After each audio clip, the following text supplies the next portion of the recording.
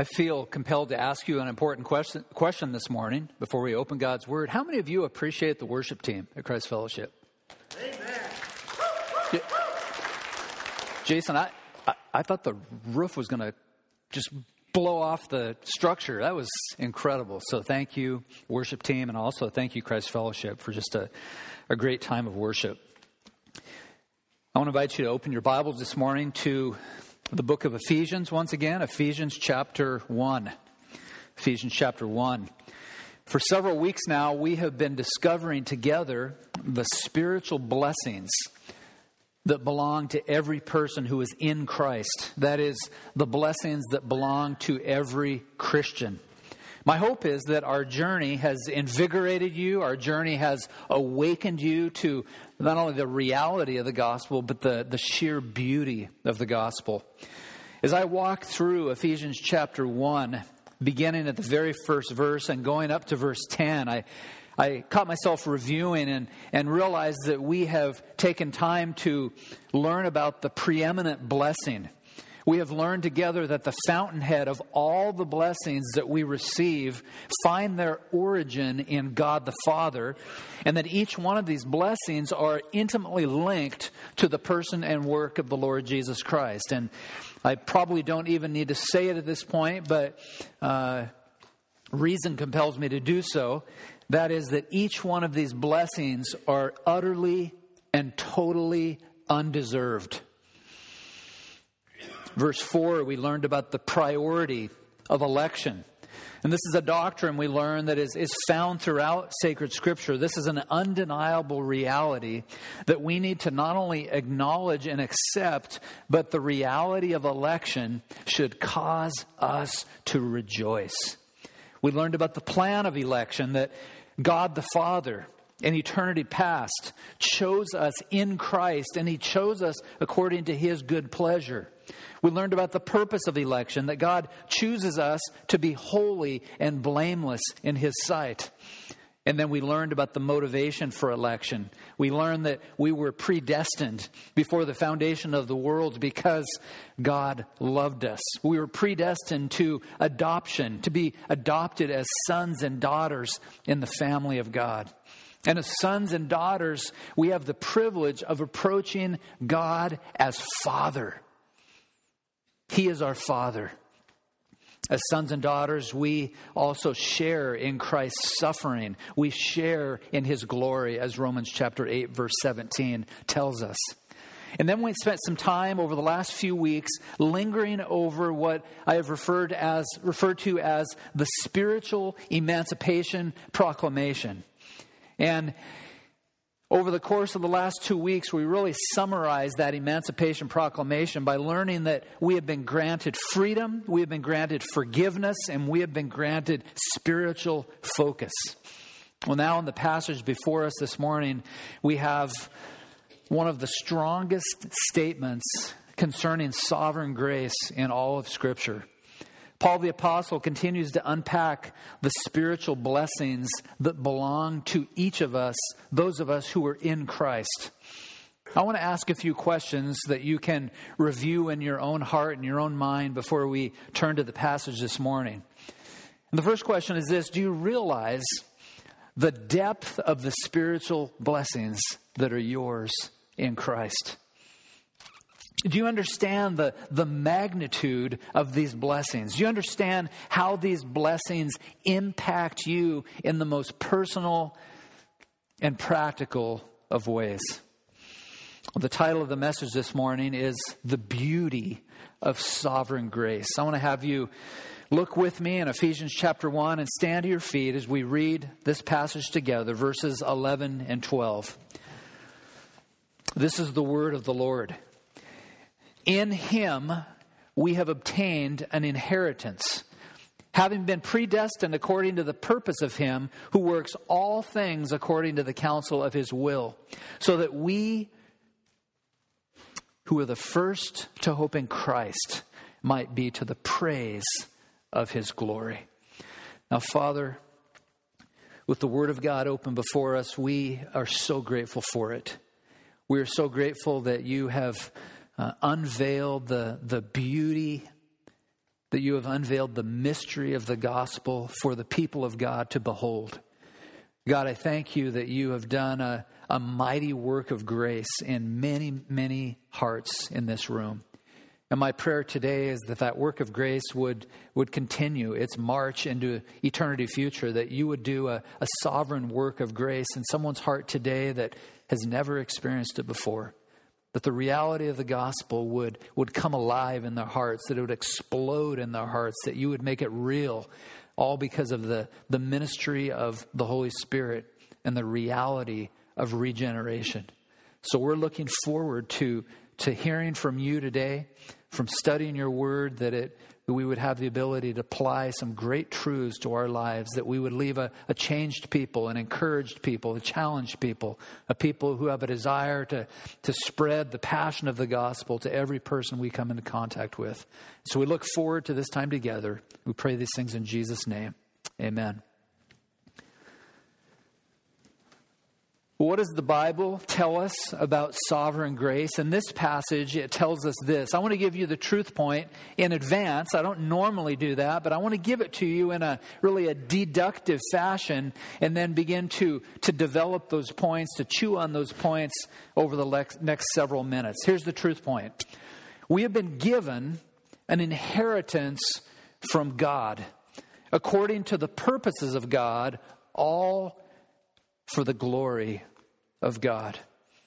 The first heading I want you to see is that we have an inheritance from God, and the truth of that inheritance surfaces in verse 11. Paul says, in Him we have obtained an inheritance. I want to ask the question, what in the world is it? What is this inheritance? Well, the Greek word klerao, which is translated inheritance or chosen or appointed lot, tells us something very important. It tells us that there is a new relationship afoot. Because you and I who are in Christ, we have this inheritance. We have this new, this fresh, this vital relationship with God through the Lord Jesus Christ. Under the terms of the Old Covenant, in the Old Testament, Israel, you see, was God's inheritance. Deuteronomy chapter 4, verses 19 and 20. Let me read these words to you. And behold, or beware, lest you raise your eyes to heaven, and when you see the sun and the moon and the stars, all the host of heaven, you will be drawn away and bow down to them and serve them, things that the Lord your God has allotted to the peoples under the whole heaven. But the Lord has taken you and brought you out of the iron furnace, out of Egypt, listen, to be a people of His own inheritance. James Hamilton, professor of theology at Southern Baptist Theological Seminary in Louisville, Kentucky, says, God has brought Jews and Gentiles together as His heritage for the praise of His glory.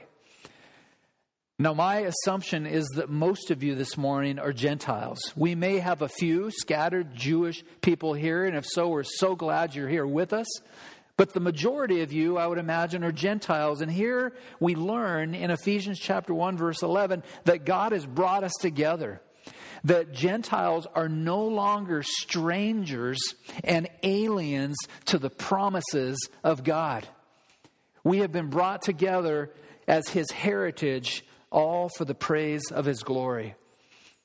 I want you to also see the source of our inheritance is in Christ. It's in Christ. I have challenged you to pay close attention to personal pronouns in Ephesians chapter 1. And I have to be honest and tell you that sometimes it does get a little tricky. Him, ... him, and you're asking, is it the Father? Is it the Son? Is it the Spirit? And those are the right questions to be asking.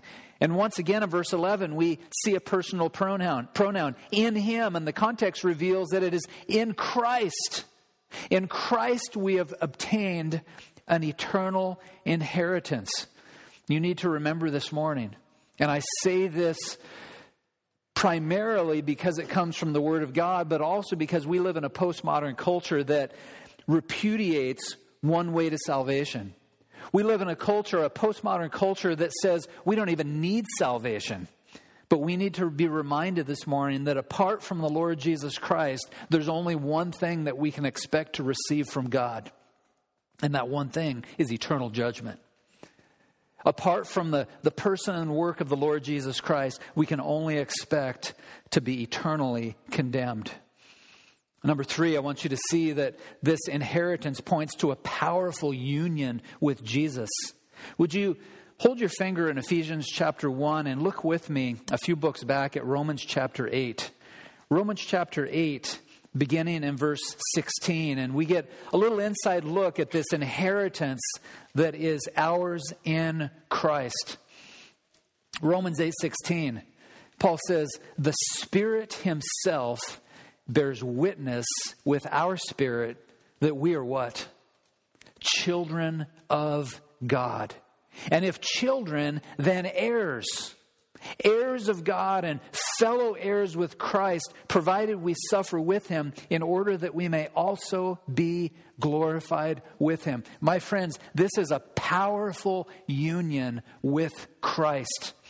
But I want you to also see that we have a promise from God.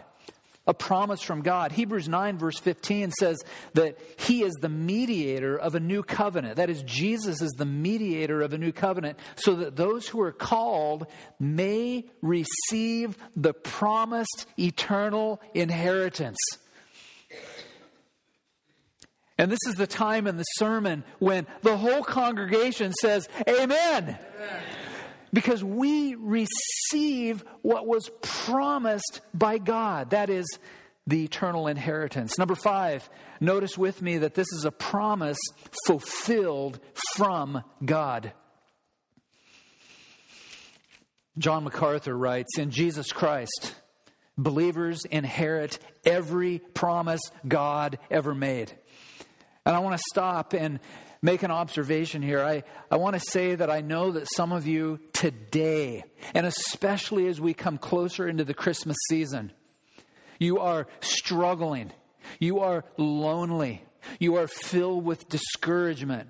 You are being tempted every way you can imagine in your life. You are struggling with your job. You're struggling with your marriage. You're struggling with your children. Whatever it is, I want you to hear these words.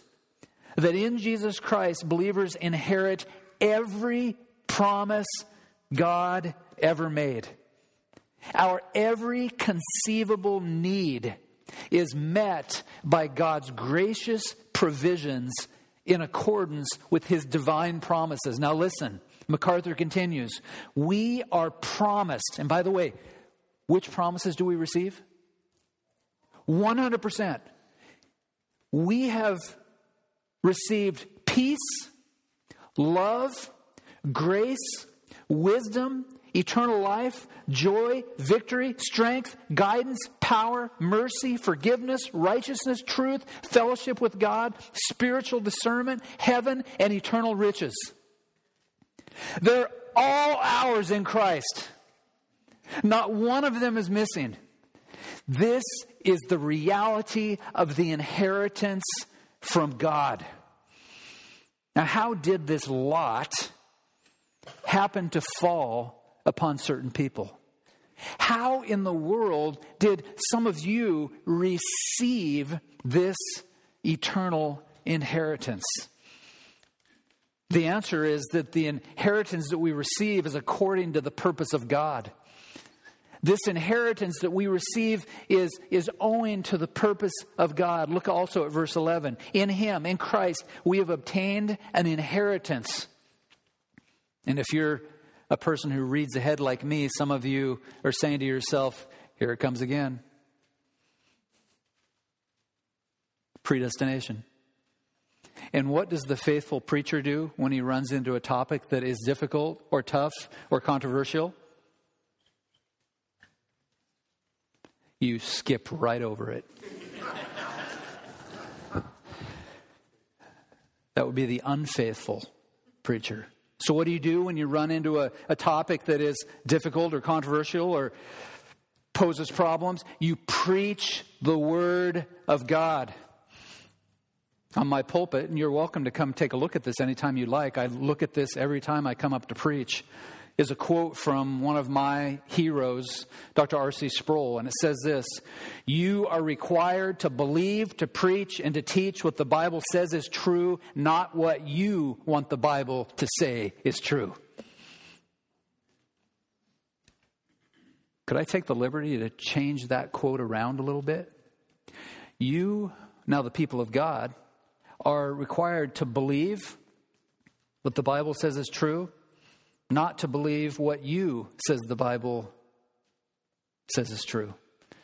So we need to believe the Word of God. We have an inheritance according to the purpose of God. And I want you to look at what I call an inside look at these purposes. Verse 11, "In Him we have obtained an inheritance, having been predestined according to the purpose of Him." Please understand this morning that God predestined our inheritance. How did we get it?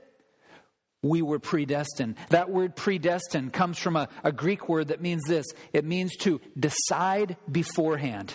It means to foreordain. It means that something is fixed, that something is determined. I think of it like this. Something is set in the wet cement, and when it dries, that's it. There's no change in it. Predestination, according to John Calvin, is what we call the eternal decree of God, by which He has determined in Himself what He would have to become of every individual of mankind. B.B. Warfield continues, "In the infinite wisdom of the Lord of all the earth, each event falls with the exact precision into its proper place in the unfolding of His eternal plan. Nothing, however small, however strange, occurs without His ordering, or without its peculiar fitness for its place in the working out of His purposes, and the end of all shall be to the manifestation of His glory and the accumulation of His praise." Many of you know that last Wednesday the church lost a treasure of a man when R.C. Sproul breathed his last, and he is with his Savior now. I've said it in many contexts, and I'll say it again now, that apart from my father, no other man on planet Earth has influenced me personally more than R.C. Sproul.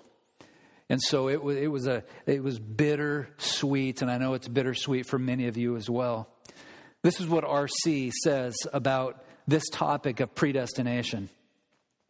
He says, "What predestination means in its most elementary form is that your final destination, heaven or hell, is decided by God, not only before we get there, but before we are ever born. It teaches that our ultimate destiny is in the hands of God. Another way of saying it is this: from all eternity, before we ever live, God decided to save some members of the human race and to let the rest of the human race perish. God made a choice. He chose some individuals to be saved unto everlasting blessedness in heaven, and others He chose to pass over, to allow them to follow the consequences of their sins into eternal torment of hell." Close quote. In verse 5 of Ephesians chapter 1, we saw that God the Father predestined His people to adoption as sons through the work of the Lord Jesus Christ. Now we see that the Father predestines His people not only to adoption, but also He predestines their inheritance. Now the Bible, once again, is abundantly clear about the doctrine of predestination. 2 Timothy 1:9 says that God saved us and called us to a holy calling, not because of our works, but because of His own purpose and grace, which He gave us in Christ Jesus before the ages began. I love Romans chapter 8, 29 and 30, that tell us that for those whom He foreknew, He also predestined to be conformed to the image of his Son, in order that he might be the firstborn among many brothers. And those whom he predestined, he also called. And those whom he called, he also justified. And those whom he justified, he also glorified. I want you to see, second, that predestination is always purposeful. We've seen in previous sermons that predestination is not capricious, it is not random. It indeed has a purpose. And we see here that God's people have been predestined according to the purpose of Him, that is God the Father.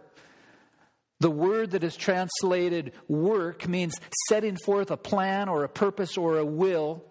Romans 8 verse 28 uses the same word for purpose. It says, we know that all those who love God, that all things work together for good for those who love Him and are called according to His purpose.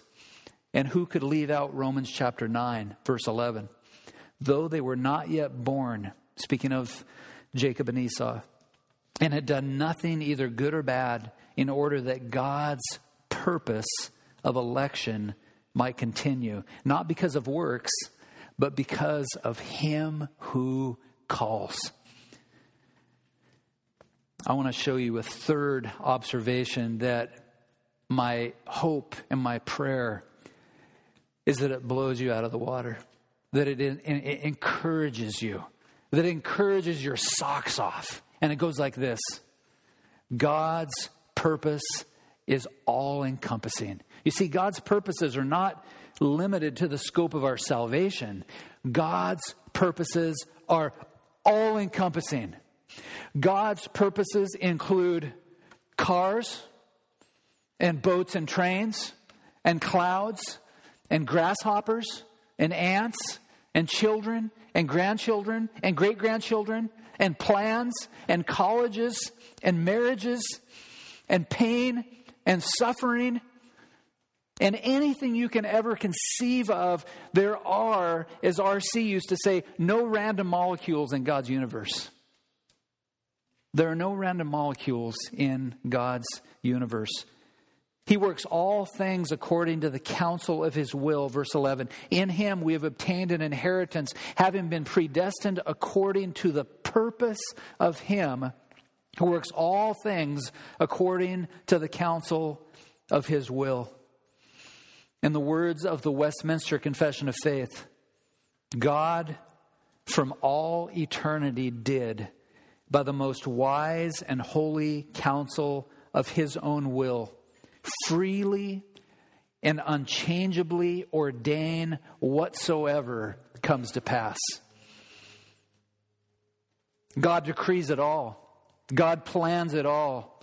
One commentator continues, he says that God's purpose is fixed, being part of a larger universe embracing plan. Not only did God make this plan that includes absolutely all things that ever take place in heaven and on earth and in hell, past or present, and even the future, pertaining to both believers and unbelievers, to angels and devils, to physical as well as spiritual energies and units of existence, both large and small, He also wholly carries it out.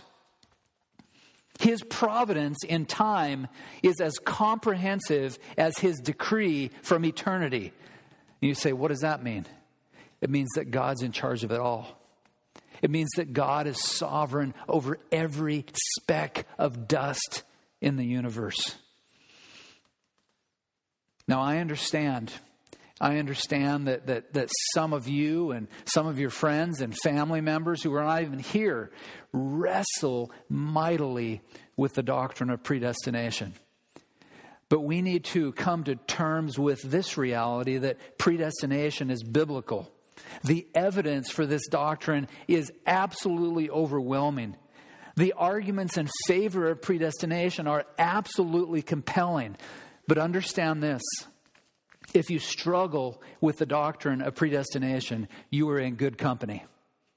If you battle this doctrine, you are in good company. If every quote I just read, including Ephesians 1 verse 11, makes you say, I don't know, I'm struggling, know this: you are in good company.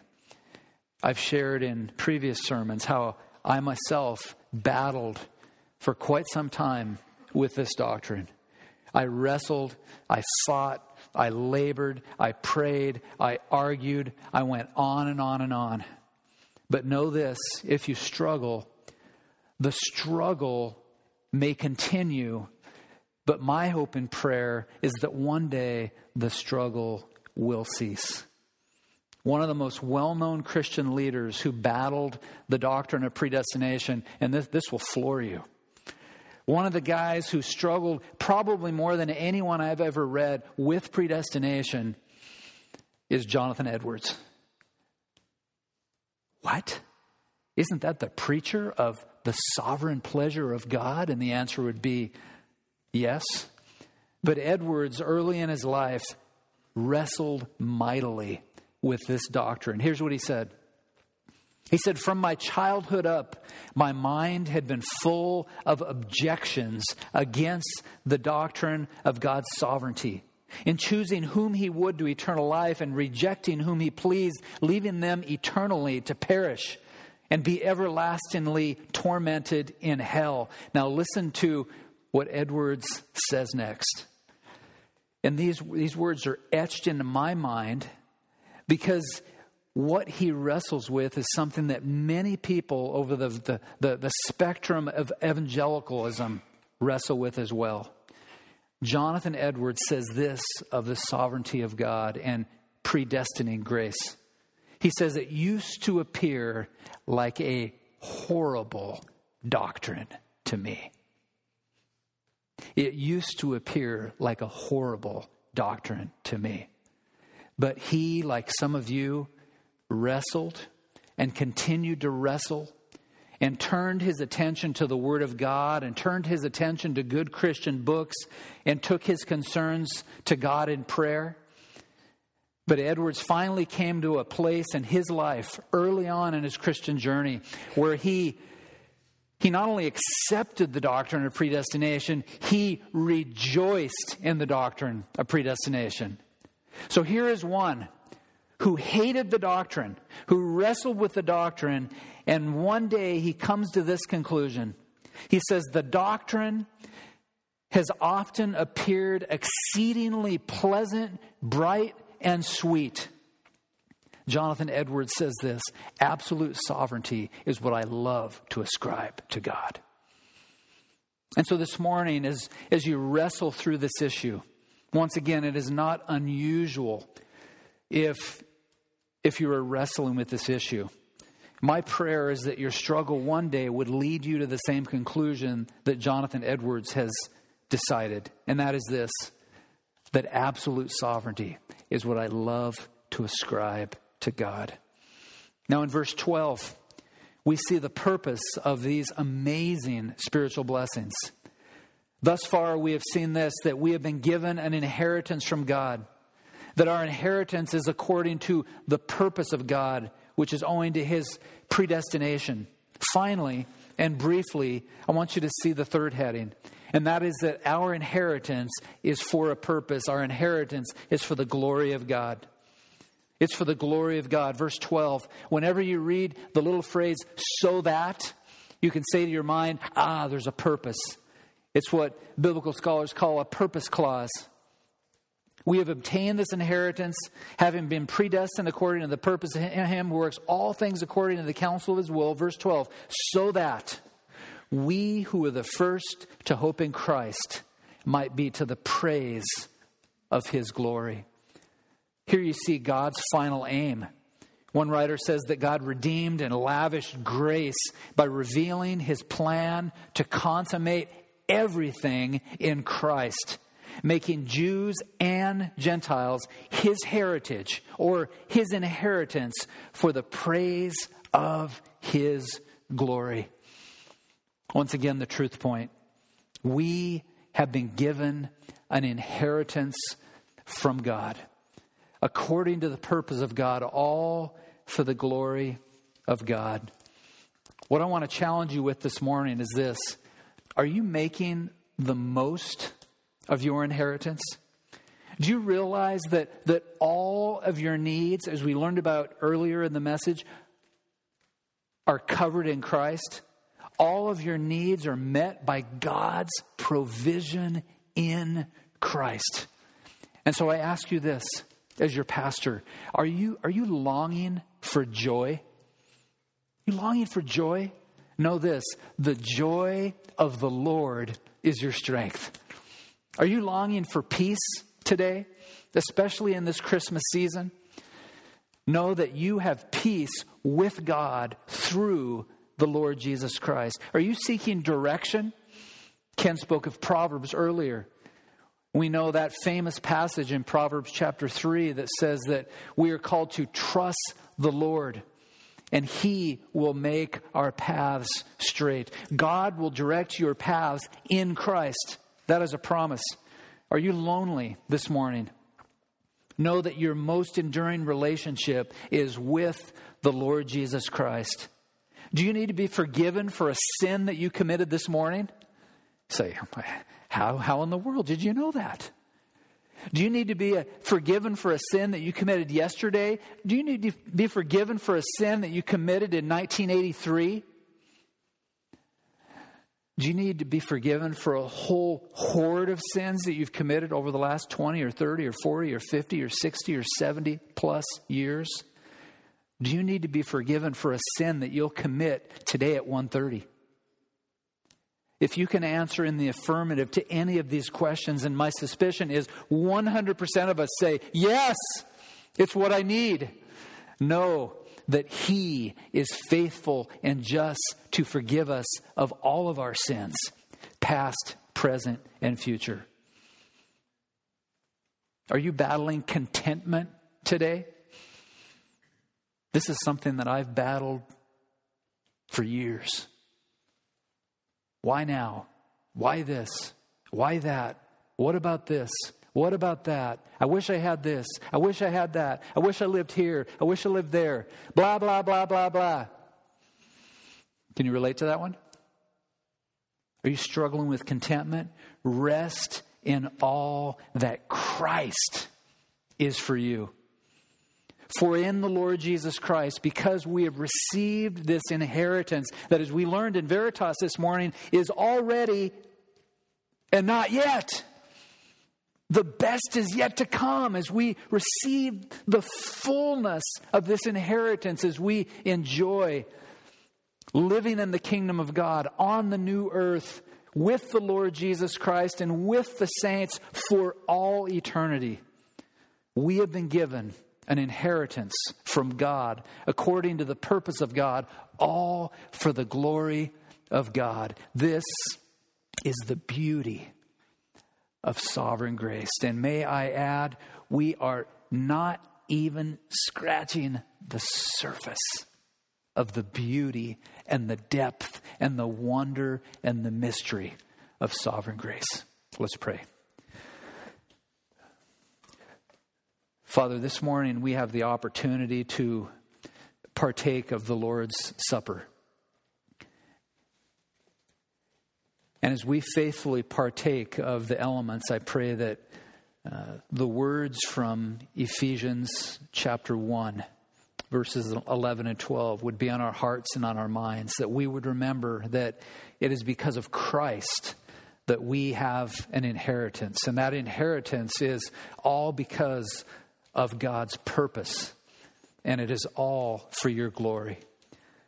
And so, Lord, as we partake of the bread that represents the body of Jesus, as we partake of the juice that represents the blood of our Savior, I pray, God, that many sins would be confessed during this time, that every sin that is confessed you would hear, and that you would forgive, all because of the work of the Lord Jesus Christ. We thank you for the promise in 1 John that tells us that if we confess our sins, that He is faithful and righteous to forgive us of all of our sins and to cleanse us from all unrighteousness. God, I pray that each person this morning would have the courage, the clarity of mind, and the depth of heart to clear the decks with you, a holy God, and to receive that forgiveness, and to come to you with a heart that longs to worship you, a heart that longs to obey you. a heart that longs to accept these great realities that we have explored briefly this morning. Lord Jesus, thank you for what you accomplished on the cross at Calvary. Thank you for purchasing us. Thank you for the inheritance that is ours because of your work at Calvary. So we thank you for the cross. We thank you for what the blood represents. We thank you that you are reigning. You're seated at the right hand of the Father, that you will reign for all eternity, and that one day we will reign with you as we indwell the new earth forever and ever, delivered once and for all of the power and the penalty and the presence of sin. Thank you for the victory that we have in Christ. Thank you for the inheritance that we are enjoying right now. May this be a special time of worship together in the household of faith. In Jesus' name I pray. Amen.